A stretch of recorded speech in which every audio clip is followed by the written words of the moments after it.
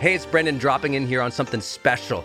I think the most important thing you can do in your life is to train yourself for real personal growth and success. What does that mean anyway? Well, you have to train your mindset and train your discipline so you can follow real habits of success, so that you can break through, so you can win the day more often, so you can crush through all those fears and actually unlock your real potential for abundance and happiness and power and joy. But how? Well, like all learning and all breakthroughs, you have to choose first to learn from the best, to invest in yourself, to do the work, to do the daily work. You have to train with the best, and that's why we created Growth Day's Mastery Program. Listen, we're going to train you to make self-improvement a real way of life, to unlock your positive attitude and attributes at a whole new level, to get you way more productive and influential, to show you the life and career strategies that make you unstoppable and really work. But how do we do that?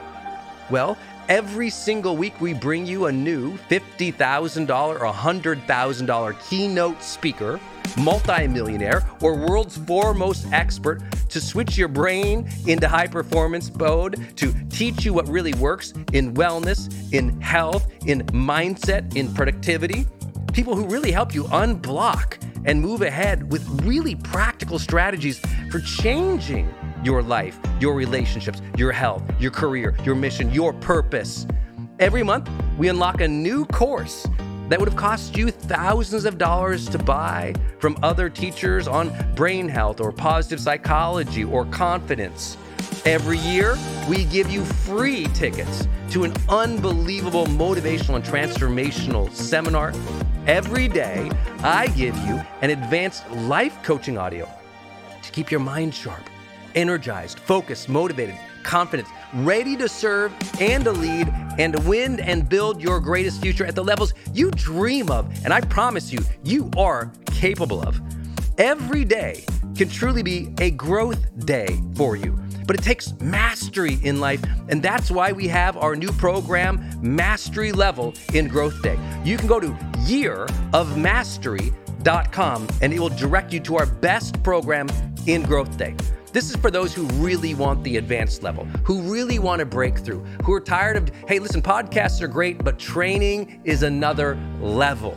Go to yearofmastery.com. You deserve to join the world's #1 membership for advanced personal growth and success right now. This is a membership of the real people doing the real work, who have a positive mindset, a growth mindset, a willingness to be a role model, to be a leader, to serve, who desperately and deeply and joyfully love personal development, to challenge themselves, to push themselves, to achieve great things in life. Go to yearofmastery.com. Let's go. yearofmastery.com. Section 3, Sustaining Success. High Performance Killers. Beware 3 traps. The fault, dear Brutus, is not in our stars, but in ourselves. William Shakespeare, Julius Caesar.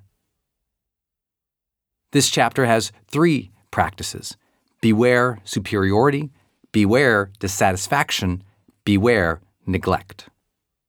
That's him over there. Andre tells me, dreadful dawn. I look across the bar to the well-dressed executive Andre is pointing to. Why do you call him that? Andre furrows his brow. We all call him that. They called him that long before I got here. He's the VP of sales. Miserable to work with. Everyone hates him. But I thought you said he's the star performer in your company. For the moment, yes. He's successful, but a total jerk.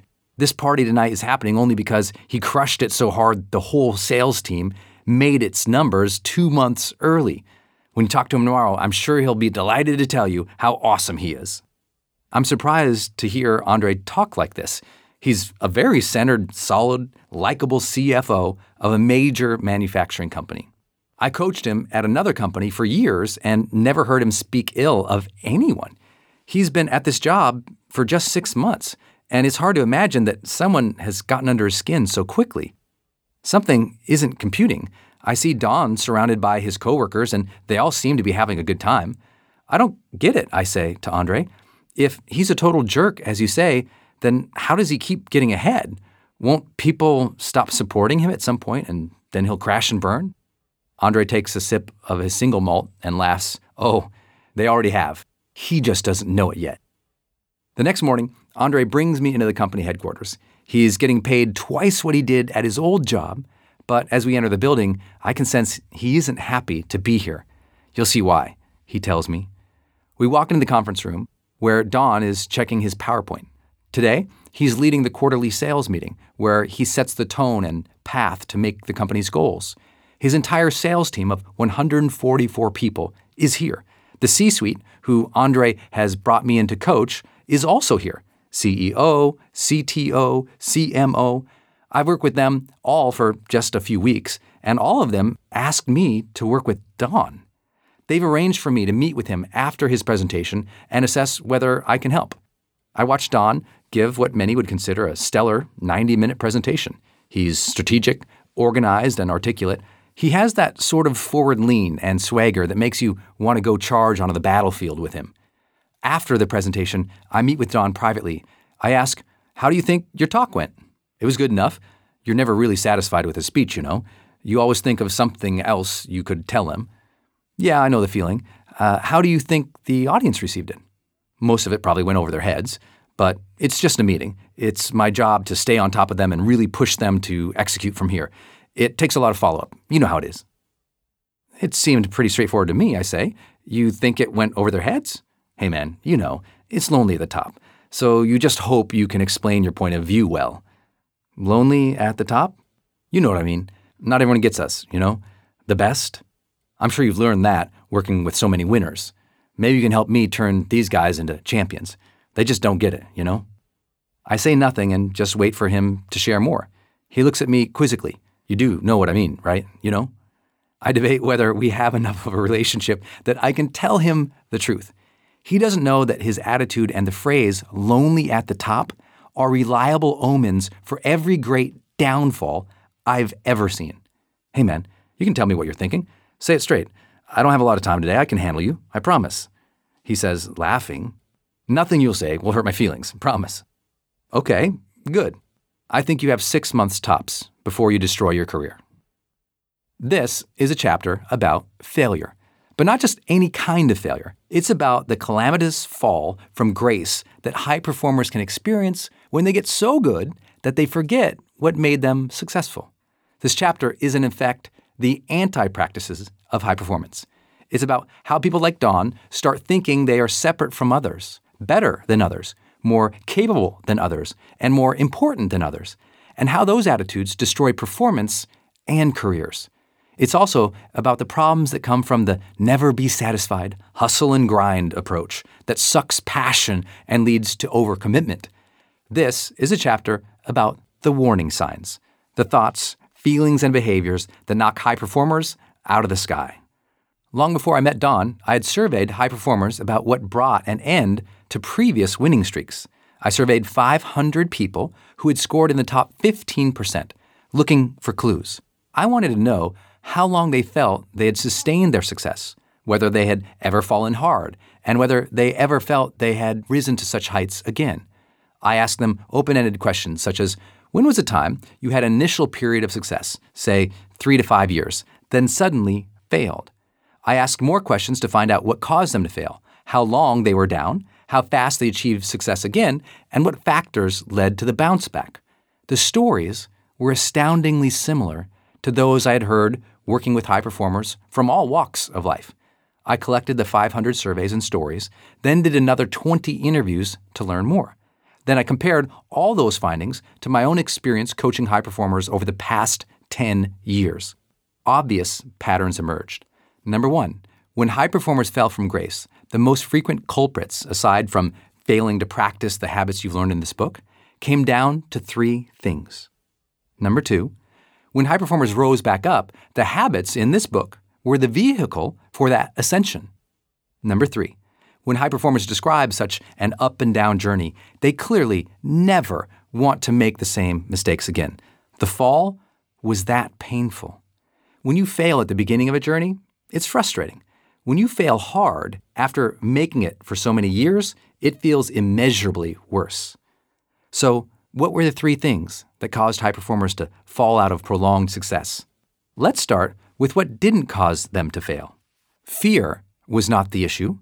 To become high performers, people have learned to get comfortable with the uncomfortable. The people I surveyed didn't report failing because of fear, worry, or holding back. Competence was not an issue. To succeed in the first place, you have to be good at your craft. No one said, "Gosh, Brennan, I just wasn't skilled enough to stay on top." Other people were not the issue.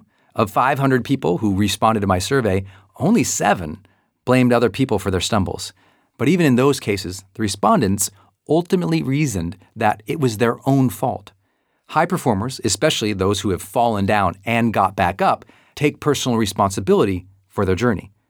Creativity was not the issue. I had expected some high performers to say they were passed up because they ran out of good ideas. That didn't happen.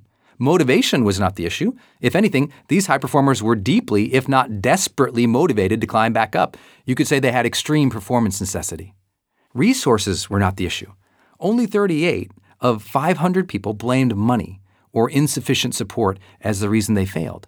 I spoke with 14 of those 38, and certainly lack of money or support was a ready excuse. But behind that excuse, they accepted a colder, harder truth. They messed up. These issues could certainly be fair and understandable reasons for people to fail. But what I've learned from high performers is that these just aren't the real failure points of sustained performance. The real traps are internal.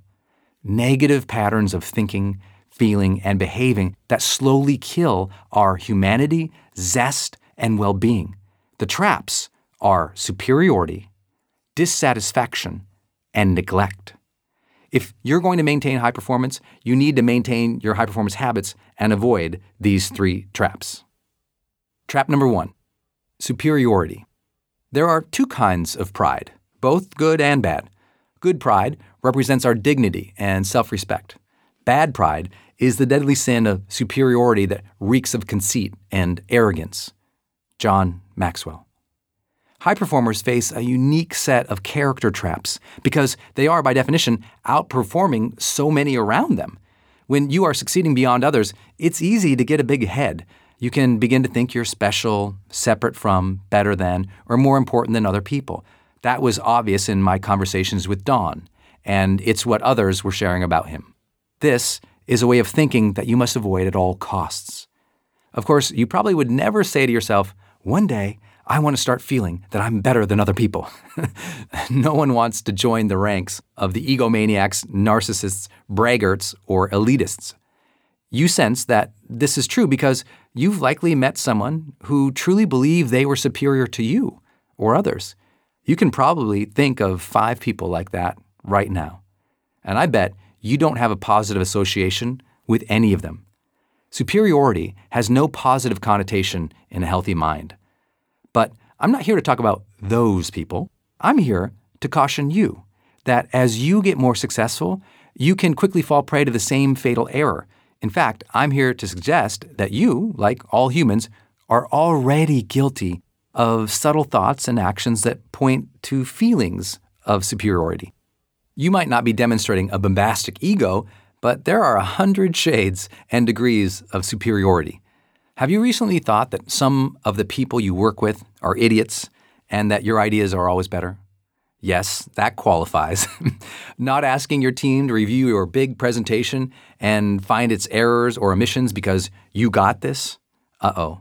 Getting cut off in traffic, then racing ahead to cut that guy off just to show him who's boss. Yep. Arguing your point over and over to your spouse, even though they have been clear about their position and are not budging. Check. Failing to review your work because it's always good enough? Dang. Minimizing someone else so you can look better? Oops. Discounting another person's ideas because they haven't put in the time you have? Anything here seem familiar? See, superiority draws us off track a quarter inch at a time. When it has a firm hold on us, we begin acting out like jerks. We stop asking people for their input or help because we think we're always right. We lose awareness of others' contributions and powers. We end up soloing, and we destroy the sense of connection and camaraderie that makes high achievement fun and worthwhile. We dismiss people, and we speak in tones of condescension. We start falling prey more often to confirmation bias, interpreting what we see as confirmation of our own beliefs while neglecting or discounting the evidence against it. We lose ourselves to thoughts of superiority that ultimately destroy our relationships and our performance. The good news is, you can learn to spot exactly when and how these thoughts arise in your mind. And with that knowledge, you can avoid buying into them. When is the easy part. The roots of superiority always begin to grow in the soil of separateness and certainty. It's that moment when you begin to think you are separate from others or certain about anything, that you are in greatest danger. Here's how to know when superiority has infiltrated your mind. Number 1, you think you are better than another person or group. Number 2, you're so amazingly good at what you do that you don't feel you need feedback, guidance, diverse viewpoints, or support. Number 3, you feel that you automatically deserve people's admiration or compliance because of who you are, what position you hold, or what you've accomplished. Number 4, you feel that people don't understand you. So all those fights and failures are surely not your fault. It's that they just can't appreciate your situation or the demands, obligations, or opportunities you have to sort through daily. When any of these realities is a constant in your life, you've begun the decline, even if you don't know it yet. What these thoughts have in common is a sense of separateness.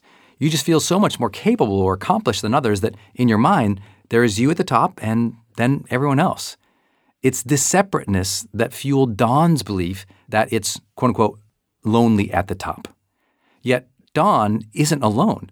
A lot of people believe this bizarre idea. People say it because they think others can't possibly comprehend their lives. The problem is, this thought is inaccurate and obscenely destructive. If you've ever felt as if the world can't understand you, then, and I won't bother looking for a gentler way to say this, it's time to pop the bubble you've been hanging out in. We have thousands of years of recorded human history, and over 7 billion people walk this earth today. The odds are pretty good that someone, somewhere, has gone through what you're going through and can easily understand your situation and advise you through it. All isolation is ultimately self-imposed. This is a difficult truth to relay to people who feel that no one can understand them or their situation. I can't tell you how many times I've had to kindly tell someone to abandon their sense of separateness in truly difficult situations. You are not the first entrepreneur to face financial ruin. You are not the first parent to lose a child. You are not the first manager to be cheated by an employee. You are not the first lover to be cheated on. You are not the first striver to lose your dream. You are not the first CEO to run a large global company. You are not the first healthy person to find yourself suddenly battling cancer. You are not the first person to deal with depression or addiction in yourself or a loved one. When we're facing any of these difficulties, it's easy to feel that we're the only one going through the struggle. But that feeling is pure illusion. There is no human emotion or situation you are contending with that someone, somewhere, cannot understand if you are vulnerable and real and open enough to share your thoughts, feelings, and challenges. Yes, you can keep telling yourself that your spouse can't possibly understand, and if you never try, that will be a self-fulfilling prophecy. Their lack of understanding only grows in your silence. Yes, you can tell yourself that no one on your team gets it, but that's just your ego blinding you to the value that others can ultimately add. Discounting others doesn't make you a greater person. You're just choosing to be more separate, ultimately making yourself more vulnerable to failure. I know that when you're trapped in hardship, these statements can feel judgmental or oblivious of your reality. But I respectfully share these ideas with you because I've seen so many good people lose it all, not through ill intent, but through a sense of separateness that soon makes them dismiss others or fail to ask for help. It never hurts to remind strivers that we all are one human family, and that there are really only 2 stories in the human narrative, both of which all can know and connect to. You might recall these 2 stories are struggle and progress. People can understand your struggle. They can understand your wins, and they can understand tough choices, even if they themselves have never had to make them. If you don't believe it, then you are telling yourself a story that is not natural, that is disconnected from the reality of 7 billion people who all have hearts and hurts and dreams. Often, when I meet high performers who are so good that they are indeed at the top of their particular food chain, the CEO, the world champion athlete, the most popular person in school, the smartest woman in the room, all have to go further than this oneness argument. I'll have to remind them that someone somewhere is smarter, earns more, serves better, trains harder, and positively affects more people than they do. I don't say that to diminish these paragons, but to connect them to another reality, that whoever you are, what seems a big issue to you, what might be separating you from others in your circle of influence, might be child's play to a bigger fish in another pond. That perspective can prove hopeful. Someone out there has already solved the dilemma, mastered the thing that you believe makes you so different from others. If you can find them, you can find a mentor, a solution, and a path back to reality and humility. A few more points about the lonely at the top syndrome, just because it's just so corrosive. First, I've rarely met a high performer who thinks they're, quote unquote, at the top. Most feel like they're just getting started. They understand they're still students of life, and no matter how stellar their success, they feel that they're just a few steps in on the path of mastery. This is a widely held attitude with the top scorers of our assessments who I interviewed. Second, here's a special reminder if you have begun dismissing other people's capabilities.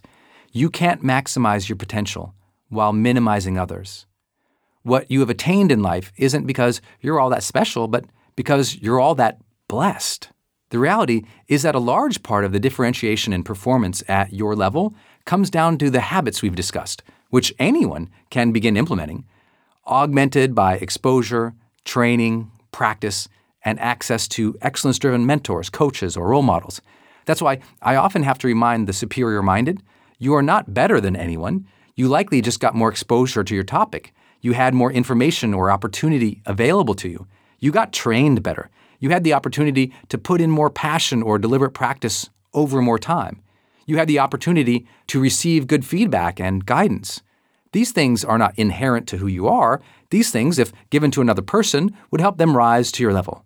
True?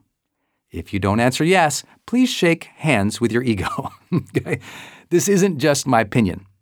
In almost all studies on expert performance, the major thing that made the difference was not a person's innate talents, but the hours of exposure and deliberate practice. In the world of talent, expertise, or sustained world-class performance, there is no longer a debate of nature versus nurture. The myth of the naturally superior human has been deconstructed and obliterated by research across dozens of fields. This warrants the simplest of reminders. Don't judge others as below you or separate from you. Your frustration with people is coming from a forgetfulness that almost everyone could succeed at a higher level if they had more exposure, training, practice, and access to excellence-driven mentors, coaches, or role models. Remember, everything is trainable. That doesn't mean everyone will request the training, put in the hard work, reach number one, or have as much grit as you. But everyone is capable of success. Everyone can win at life. So let's be honest. You were once a mess, too. Or did you forget that already? But you improved. Give others that same opportunity. When you remember that you, too, struggled, and you remind yourself that others can dramatically improve themselves, that's when you start to be more compassionate. That's when you start to beat back any hint of a superiority complex. But even knowing this, we haven't won the fight just yet. Thoughts of separateness are just seedlings of superiority. If you want to watch the complex bloom, just till those thoughts in the soil of certainty. Imagine how much more insufferable a person becomes when they are certain of the things we've discussed so far. Number one, they are certain they are better than another person or a group. Number two, they are certain they are tops at what they do. So they are certain they don't need feedback, guidance, diverse viewpoints, or support. Number three, they are certain they deserve people's admiration or compliance because of who they are, where they came from, or what they've earned or accomplished. Number four, they are certain that people don't understand them, And any fights and failures are certainly not their fault. My guess is you wouldn't exactly be inspired by working with a person like this. People like this aren't only separate from others and thus dismissive of their ability to understand or help, they also become condescending toward others. You know that your mind has tipped into condescension the moment you start hearing yourself say, "What's wrong with these idiots?" When someone makes a mistake and you think, "What a moron," before asking whether they had sufficient clarity, information, or support. When someone doesn't work as hard as you and you think, "Why are they so lazy? What is wrong with them?" When you start seeing others as wrong or inadequate for life, then you've fallen so far into the trap of superiority that you are in danger of destroying your connection with others and your ability to lead. Superior-minded people are certain they are better, more capable, more deserving. And it's that certainty that closes their minds to learning, connection with others, and ultimately growth. The more you absolutely believe anything, the more likely you are to become blinded to new perspectives and opportunities. The moment someone becomes absolutely certain is the moment that superiority has won. For all these reasons, we must beware of separateness and certainty. So, what's the solution? I found that the first step is always awareness. You have to be alert and catch yourself when you start thinking you are separate from others for any reason. Second, you need to develop habits that will help you stay humble and open even as you get better at what you do. Humility is a foundational virtue that enables many other virtues to grow. It is associated with positive outcomes like marital fidelity, cooperation, compassion for others, strong social bonds, general group acceptance, optimism, hope, decisiveness, comfort with ambiguity, and openness to experience. It's also tied to our willingness to admit gaps in current knowledge and the tendency to feel guilty after wrongdoing. How do you stay humble? You begin by developing a more open and test-oriented mindset by flipping the earlier examples. Number 1, to avoid thinking you're superior to others, deliberately seek others' ideas for improving anything you do. If you could improve on my idea, how would you go about it? Ask this question enough, and you'll discover so many holes in your thinking, any sense of superiority begins to melt away in the harsh light of truth. Learning is the anvil on which humility is forged. Number 2, if you find that your thinking is not being challenged enough or your growth has topped out, hire a coach, trainer, or therapist. Yes, hire someone. Sometimes your immediate peer group can't see beyond their knowledge of you.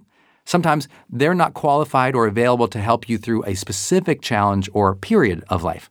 Professionals can help you explore issues, find clarity, and leverage proven tools for growth. If you'd like a listing of certified professionals in this topic, visit highperformanceinstitute.com. If you can't hire someone, find a mentor and call or meet with them at least twice each month. Consistency in receiving feedback is the hallmark of consistent growth. Number 3, to avoid thinking you automatically deserve people's admiration or compliance just because of who you are, where you're from, or what you've accomplished, remind yourself that trust is earned through caring for others, not bragging about yourself. Challenge yourself to ask people more questions about who they are, where they came from, what they want to achieve. Before interacting with others, tell yourself, I'm starting from scratch with this person. If this were my first date or interaction with them, what questions could I ask to learn more about them? Number 4, instead of believing that people don't understand you and that they are to blame for the fights and failures in your life, take ownership of your actions by reflecting on your role. After a conflict, ask, am I distorting the situation in any way to make myself feel like the misunderstood hero? Am I spinning a story to make myself feel better? Am I trying to make excuses or play the victim to protect my ego? What were my actions that contributed to the issues at hand? What might I not know about this person or their situation? Number 5, keep a practice of reminding yourself of your blessings. Gratitude and humility have been shown to be mutually reinforcing, meaning the more grateful you are, the more humble you feel, and the more humble you feel, the more grateful you are. These suggestions will help keep you humble, effective, and respectful. That's how you sustain success, and that's how you build a life you can be proud of. One last point on superiority from a leadership point of view. Not all high performers who spoke of failing to maintain their degree of success blamed an internal perception of superiority. They didn't all say they began thinking they were separate from or better than others. The issue for them was that other people started viewing them as acting superior. The high performers got so good, they simply disengaged from others because they truly didn't think they needed help. They didn't engage, and an assumption of aloofness and superiority grew to fill that attention vacuum. Never forget, people can perceive you to be superior-minded when you don't engage with them, even if it's not your true intent or spirit. That's just one more way the suggestions I've shared with you will help you maintain the truth and perception of being a humble and engaged leader. Performance prompts of the first trap of superiority can be found on page 306 of High Performance Habits, the book, or you can download them all at highperformancehabits.com/tools. Performance prompts. Number 1, a recent situation where I found myself being overly critical or dismissive of others was. Number 2, the thoughts I had about myself in that situation and the others involved were. Number 3, had I reimagined the situation from a more humble and appreciative view, I would probably have realized that. Number 4, the best way I can remind myself that everyone is dealing with difficulties in life and that we're all more alike than we are different is. Trap number 2, dissatisfaction. Be satisfied with success in even the smallest matter and think that even such a result is no trifle. Marcus Aurelius. I was standing alone in the dark backstage, and a terrible anxiety set in. A famous musician was out front and repeatedly telling the audience of thousands, "Never be satisfied." He said this phrase perhaps 10 times in 15 minutes. He credited his dissatisfaction with giving him the emotional fuel needed to keep dreaming, innovating, out-hustling his peers. Oh dear, I thought, my heart racing. What am I going to do? I was the next speaker. The second slide in my presentation, which soon would be projected onto the jumbo monitors, had just 2 words emblazoned across it. Be satisfied. The musician was literally delivering the antithesis of what I was about to teach. Not that his message was wrong. If he credited his dissatisfaction with his successful career, who was I to argue? However someone explains their performance is true for them. The issue for me was that he was saying everyone should refuse to be satisfied in life and career because that dissatisfaction will lead to greater success. This, we know, is incorrect. High performers in general aren't dissatisfied with themselves, their lives, or their work. Remember, just a few findings I've shared in this book. High performers are, in fact, happier than most people. They feel satisfied and well rewarded in their careers, and they cultivate experiences that are more positive than negative, with joy often at the heart of their endeavors. As I was thinking through this, the event host started introducing me as the next speaker.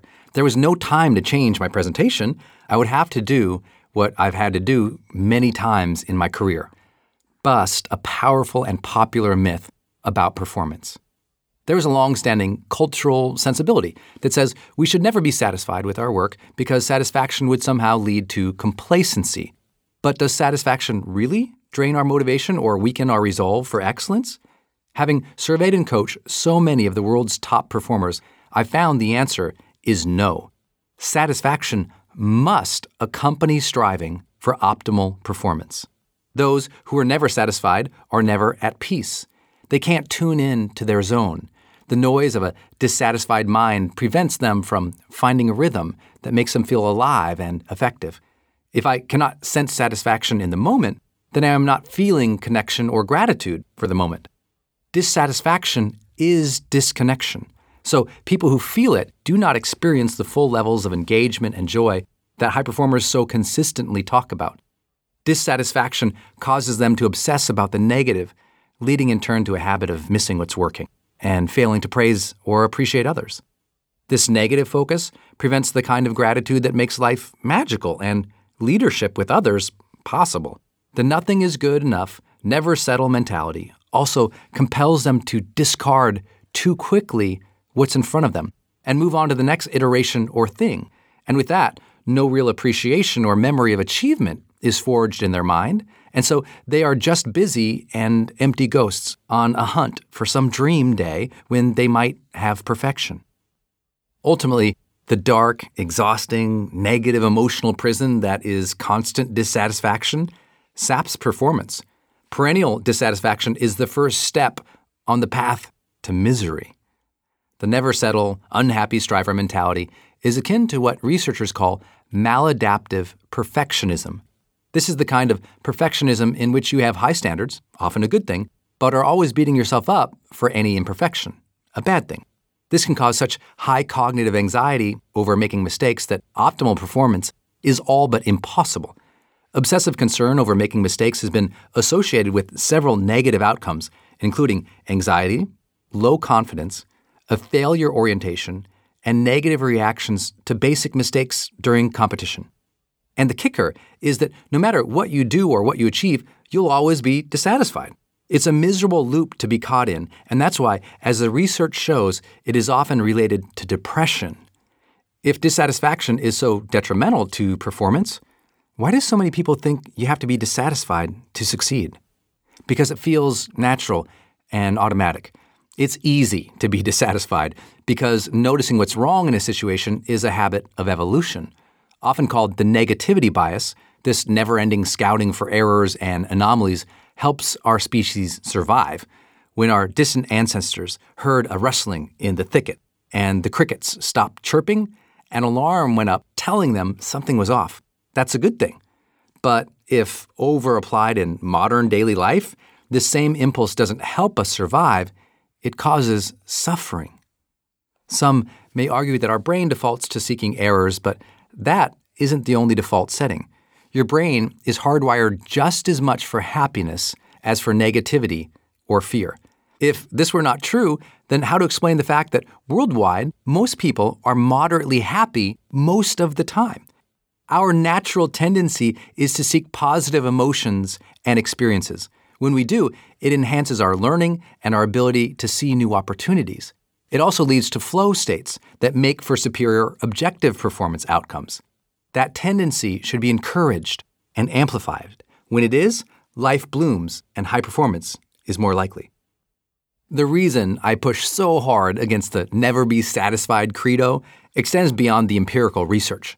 Simply, this thinking has little to no practical value because the emphasis is in the wrong area. It's pointing out a negative rather than a positive direction. When you speak to people who often say never be satisfied and you ask them to turn it into a positive takeaway, they say such things as stay motivated, notice what's not working and improve it, care about perfecting the details, set your sights on bigger goals as you grow, keep moving forward. The truth is, you can do all these things and still be satisfied. Seeking excellence and experiencing satisfaction are not mutually exclusive. Being satisfied, then, doesn't mean settling. It simply means accepting and taking pleasure in what is. It's allowing yourself to feel contentment whether or not a thing is complete or, quote-unquote, perfect. For example, as I write this book, I'm satisfied even though I'm trying to make it better, even though I'm just weeks from deadline, even though I'm not sure how it will turn out. As I shoot my videos, I'm satisfied even though I know I could do better with more time or practice, and that no matter what I do, plenty of people won't like the result. As I serve my clients, I'm satisfied even though we might not get a perfect solution. This sense of satisfaction doesn't mean I have everything figured out. It doesn't mean I don't care about the details or push the boundaries and cheer everyone on to get better and better.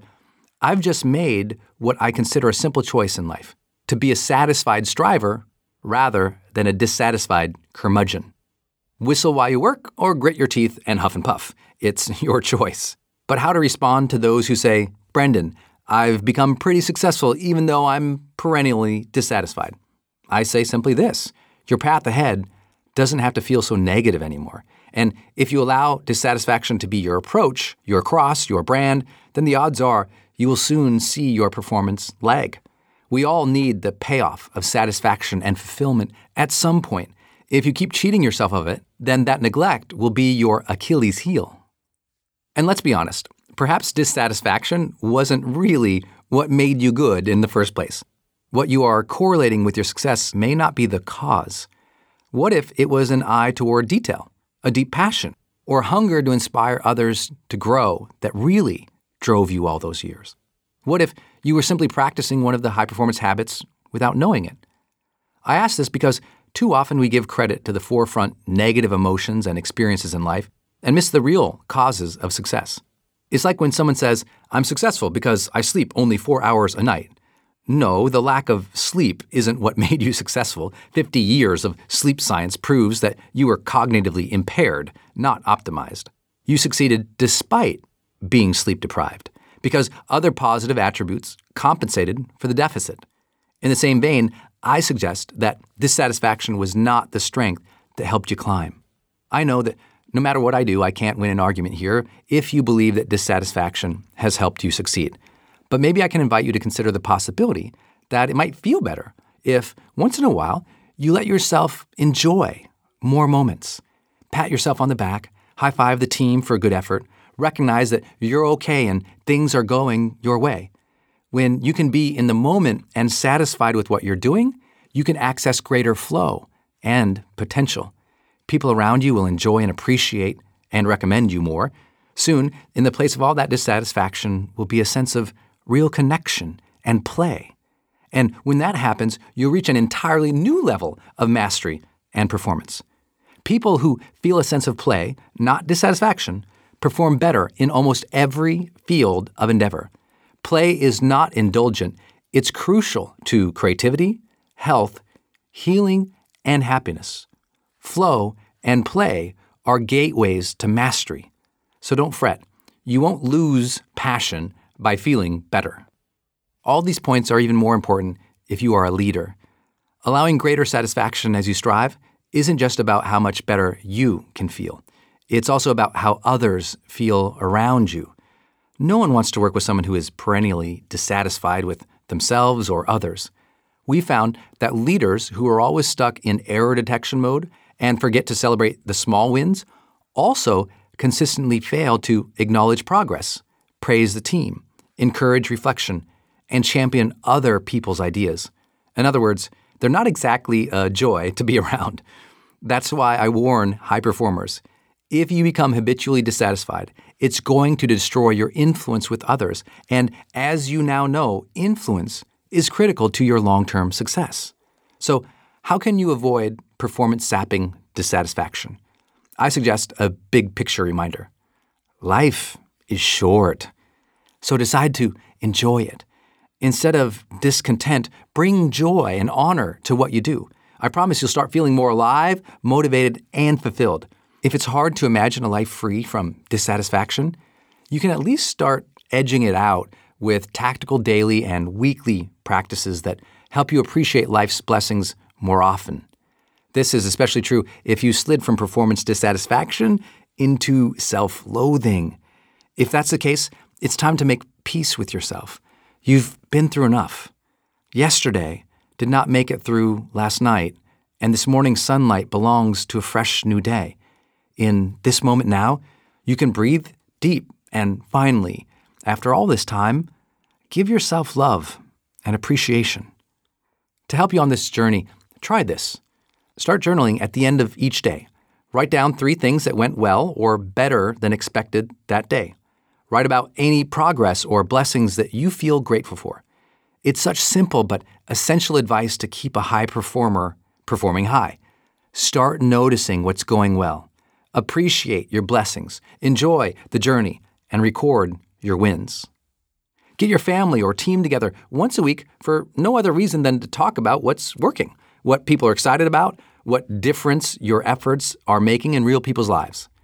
Start meetings by asking others to share one great thing that has happened that can give the team a sense of joy, pride, and fulfillment.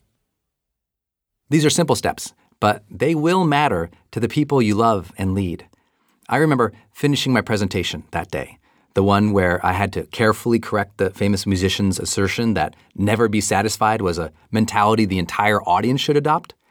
I cautiously walked backstage, imagining that if he was still there, he would be upset. And he was. There the musician stood, arms crossed. He said, "I heard your talk. I'm sure you're quite satisfied then." I laughed sheepishly.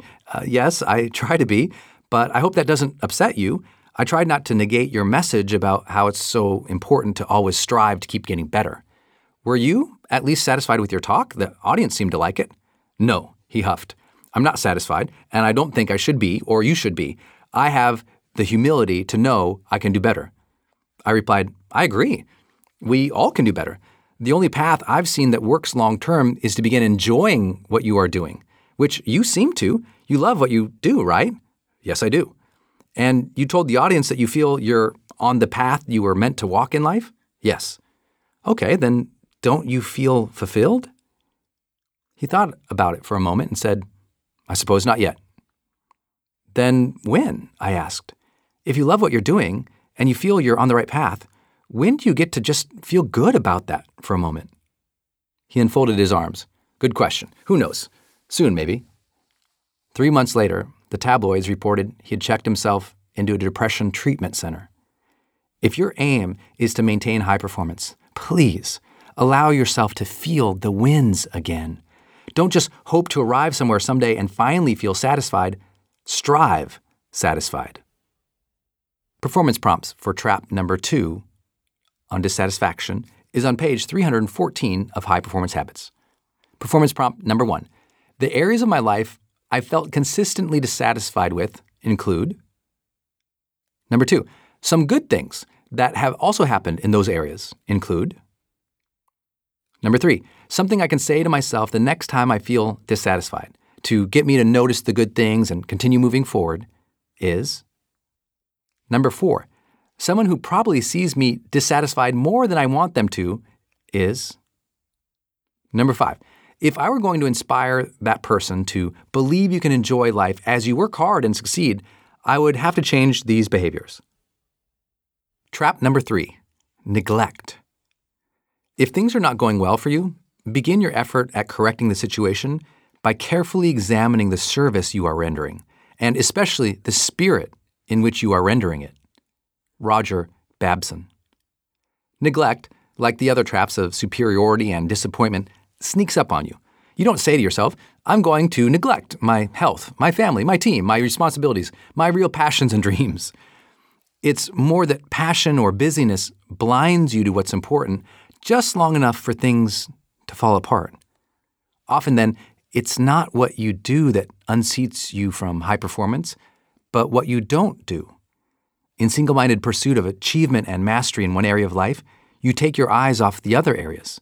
Soon those areas fight back for more attention. This is the story of those who work so hard in their career that they keep forgetting their spouse's needs. Soon the marriage is in turmoil, the high performer feels awful, and performance declines.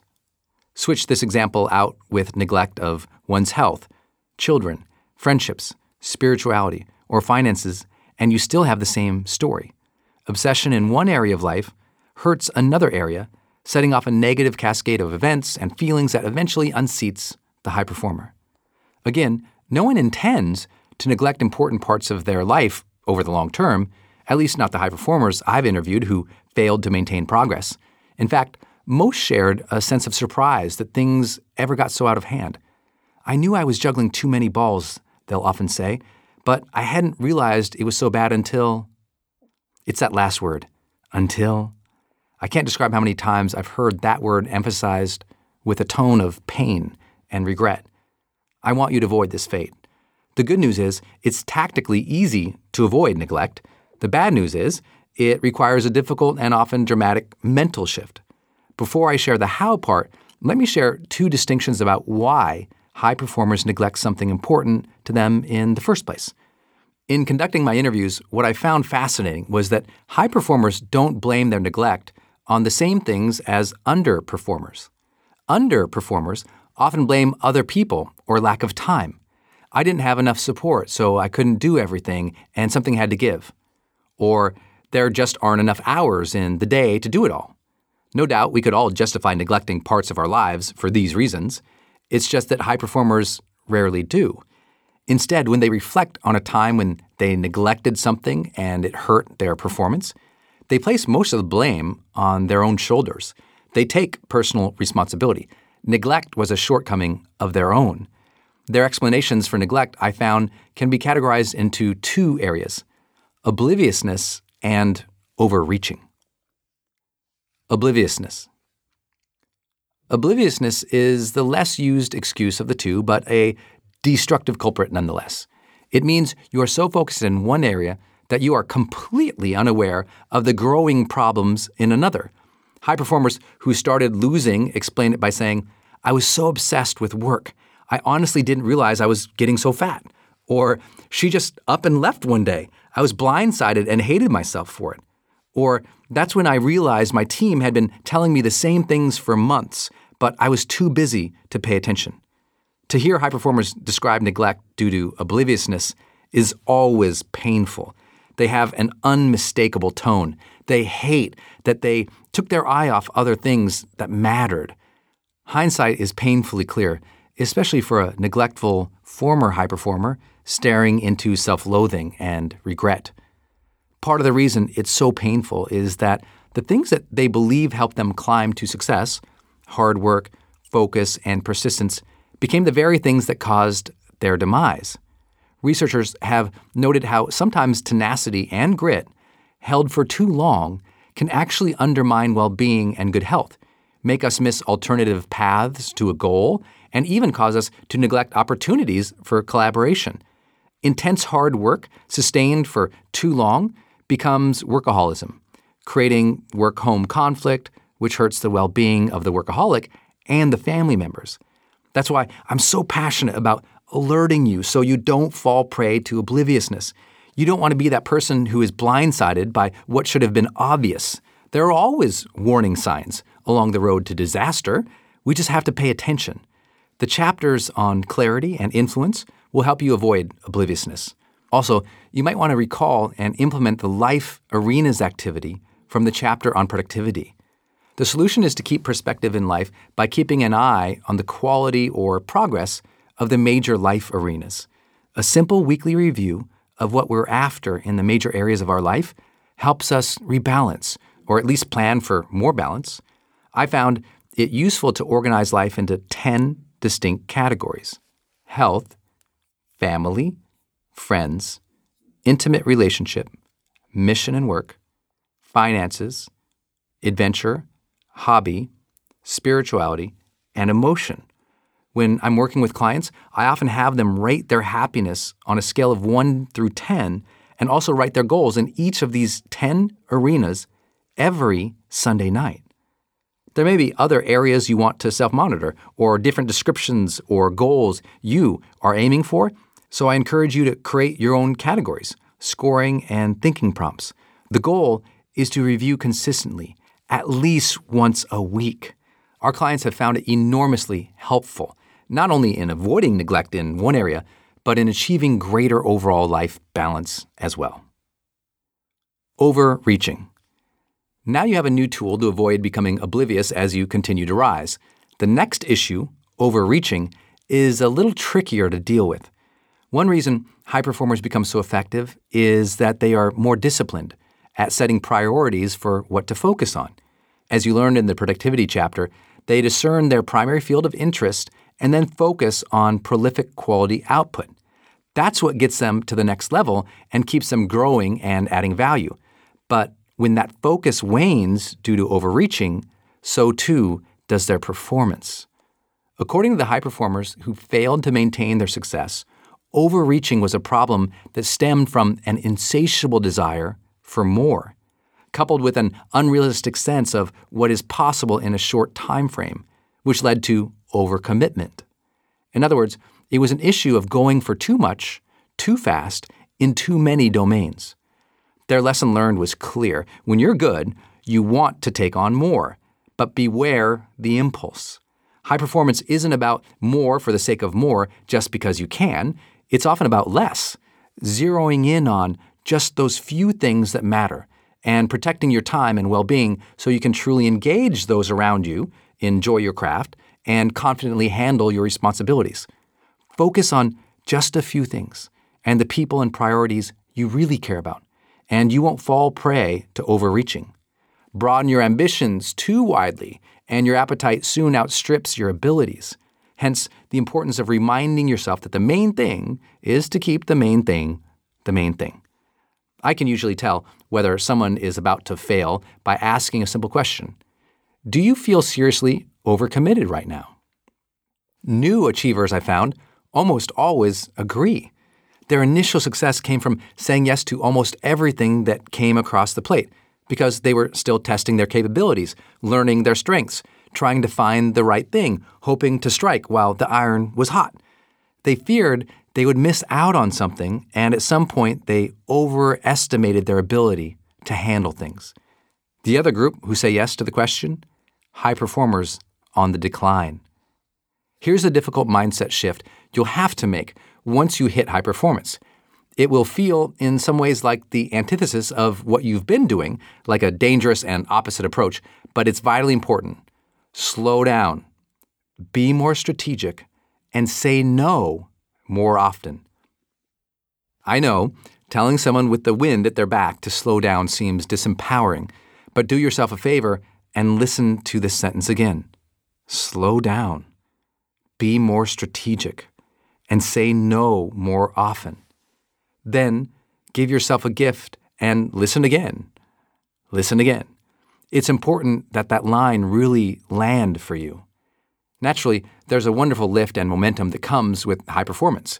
You can start to feel as though you've got it all going for you, especially when all the new attention and opportunities propel new ambitions and confer new freedoms. The hustle and grind that enabled your hard-earned success feels rewarding and still necessary. But the hustle and grind mentality will burn you out. And if you continue taking on too much, you risk losing it all. Yes, you can do amazing things. Yes, you want to take on the world. Yes, you are a badass. But don't overcommit yourself just because you're good at what you do. It's a short hop from badass to burnout. So slow down. Be patient. You have plenty of skill and plenty of time to keep building, adding value, innovating. You can scale up in your primary field of interest deliberately and patiently. Play the long game, and life feels less like a slog and more like play. While slowing down sounds less sexy than don't settle or strike while the iron is hot, it is nonetheless the advice of over 3/4 of the former high performers I spoke to. Trying to go faster and do more things seems so right when you're good and you're certain, but it can knock you for a serious tumble. So what exactly do we mean by slow down? First, rather than live a reactive lifestyle, you take ownership of your day. When the successes pile up, it's easy to spend time responding to invitations and calls and well-wishers' requests. Suddenly, the day has cruised by and you haven't done anything. You feel successful, but nothing is really happening except new meetings. Slowing down means taking the time to care about your schedule, doing what you've learned in this book about reviewing your calendar and to-dos each night, each morning, each week. If a good opportunity comes up, but it's going to rob you of a few nights' sleep, force you to cancel strategic moves you planned long ago, or knock you out of time with your family, then just say no. Cramming your day so full that you have no time for thought or rejuvenation just makes you tired and irritable, and no one credits fatigue and a bad mood for their world-class performance. That's why I encourage all high performers who want to keep rising to say no to almost every opportunity in their mind first, then force themselves to justify it before ever giving a yes. Yes got you into the game. Taking on a lot and pursuing a lot of interest helped you figure out your thing. But now that you're succeeding, more yeses can start hurting you. No keeps you focused. To help you discern between the yeses and nos, you have to start thinking much more strategically. Strategic thinking means stripping things down to the essentials and planning their accomplishment out over months and years. This is hard, but you have to weigh opportunities differently now, measuring them against a much longer horizon. You can't think just about how flashy something is this month. You have to be executing against a plan, your 5 moves, that's already in place for the next several months. If the new thing you want to commit to doesn't strategically move you toward your end goals, it must be delayed. Most opportunities in life that are really worthwhile and meaningful we'll still be here 6 months from now. If that's hard to believe, it's just because you're new to success. So slow down. Say no more often. Be more strategic. Don't let obliviousness to what really matters or reaching for what doesn't slow down all your hard-won momentum. Don't forget what got you here. Sometimes we're so concerned about giving our children what we never had growing up, we neglect to give them what we did have growing up. James Dobson. One last simple reminder. Don't forget the positive habits that brought you to this level of success, and do not neglect the habits that you now know will take you to the next level. Too often, we think of neglect as overlooking our problems, but it's also forgetting to continue what was working for us. You might find it useful to ask, what are the 5 main reasons I've succeeded so far in life? Put those 5 things on your Sunday review list, too. Ask, am I continuing to do the things that have made me successful? One high performer told me that the best way to avoid neglecting something important to us is to teach others to value that very thing. If you are teaching your children the value of patience, for example, then you tend not to neglect that virtue, or your children. What might you begin teaching others so they keep you accountable for it? Performance prompts for trap number 3 on neglect is on page 322 of High Performance Habits, the book. Performance prompt number 1. An area where I'm neglecting someone or something important in my life is... Number 2. An area where that neglect will cause me regret later on is... Number 3. An area where I can now return my focus, reallocating my attention to things that matter is... Number 4. Some areas in my life where I feel overcommitted right now are... Number 5. The things I need to learn to say no to more often are... Number 6. An opportunity I really want to chase right now that I could schedule to revisit in a few months is... Number 7. The main things moving the needle toward my success that I should be focused on right now, despite all the other exciting interests and opportunities I could chase, are... Number 8. The way I'll remind myself not to take on too much is... Tough truths. The culprits that steal your success are not lack of values or intelligence. The culprits are ultimately allocations of attention. You feel separate from others, so you stop paying attention to feedback, diverse viewpoints, new ways of doing things. You get so good that you start noticing only what's wrong, and a constant state of disappointment drains your passion. You rationalize neglecting one area of life so you can get ahead, saying it will be worth it, so you stop focusing on what really matters in life. None of these things has to be your reality. Superiority, dissatisfaction, and neglect are your enemies. Let them invade your life and you lose. Be vigilant, avoid them, and practice your HP6, and all will be well. It's always a difficult truth when we notice ourselves behaving in the negative ways we've discussed in this chapter. But if sustaining success is important to you, I encourage you to revisit this chapter often. It will keep you humble, satisfied, and focused, and it will allow you and others to enjoy what should be an extraordinary life and a joyous ascent to high performance.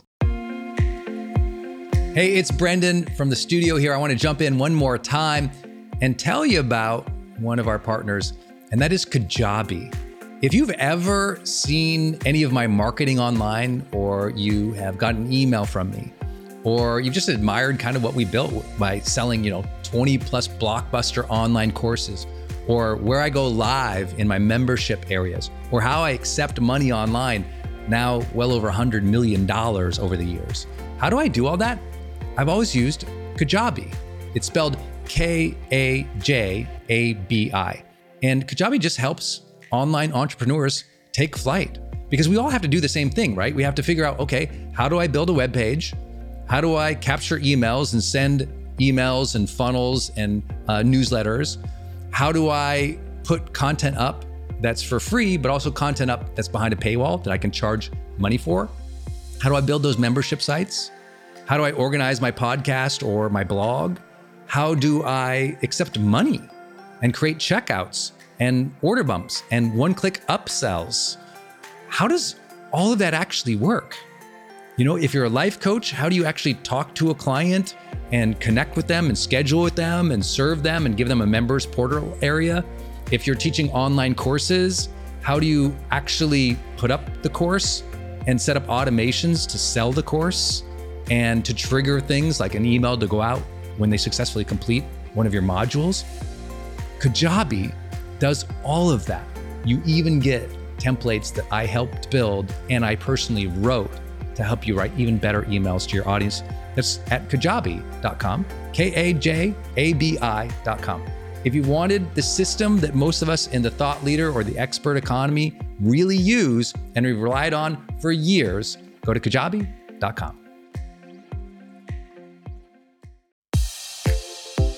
Hey, I wanted to hop in here and share with you my love for community.com. Every major celebrity uses this. US presidents use this. The biggest companies in the world use this. They give you a 10-digit phone number, but it's kind of like having an inbox for your texting. You can segment it to people, and they can reply back. And it's just really cool because you can also send video and you can send audio.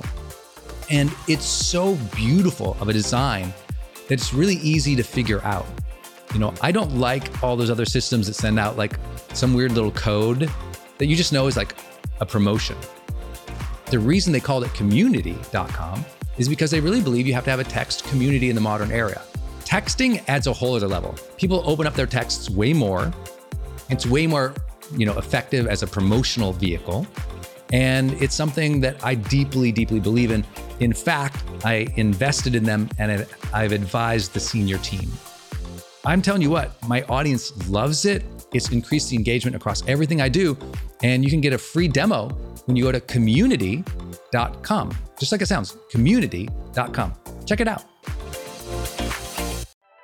Hey, it's Brendan, and I want to tell you about Circle and how powerful it is if you're trying to build your online community outside of Facebook groups. I had this problem a couple years ago where I just started noticing when I was running a Facebook group, really Facebook was incentivized to kind of steal my customer and steal my audience. So they'd recommend other things I didn't like, or honestly, my members were losing my posts in the feed. I didn't really have the information or the data about the people in the group that I wanted. It was hard to actually communicate with them offline, out of the group. And most importantly, it was hard to sell stuff and have an actual business from it without driving them to other places. And then came along Circle. And it's just at the website circle.so. So just go to circle.so. And you can see that they have built this incredible platform that allows you to host a community, go live in that community, and really segment the community into these different spaces where you can give people access to different levels of content or community, which I absolutely love. Because, in my businesses, I've got new people coming in, I've got paying members coming in, I've got all these different products or courses or programs, and they've always had these different logins. They've been all over the place. Now with Circle, it's in one place. My community can meet there.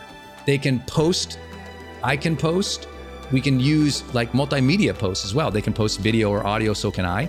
I can organize things, all of my content in very unique places and grant access to only some people. And of course, I can have my team in there moderating the whole community with me. Everybody needs this. Everyone's trying to build their community, but they struggle. Like, what system or what tools do you need to use or have? Trust me, building it out on your own, not an option. Too expensive, too time consuming. So go to circle.so and check it out. If you're trying to build a community and really maintain control of that community and do a great job serving them and building a business from it, go to circle.so.